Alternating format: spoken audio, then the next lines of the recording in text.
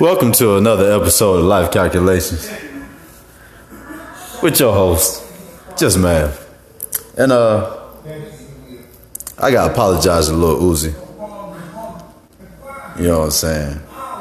Because I should have been more on point. You know what I'm saying? I should have been more on point. I should have paid more attention.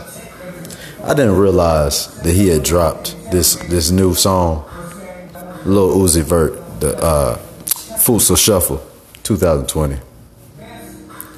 But I think the reason he put 2020 on that thing is because he knew this was like some future shit. Or maybe he was even trying to say this is the future of rap.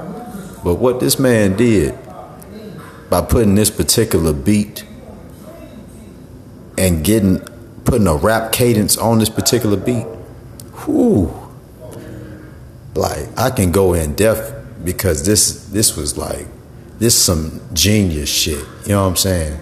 This is beyond just being a good artist. This is almost like understanding how the mind works of the universe and being able to hack that shit individually and get a occupancy in the mind of everyone. We're like, you know what I'm saying? Just look at the cover. You know what I'm saying? That's what I'm gonna say. Look at the cover. That shit fire. You know what I'm saying? And check out that song because that shit fire as fuck.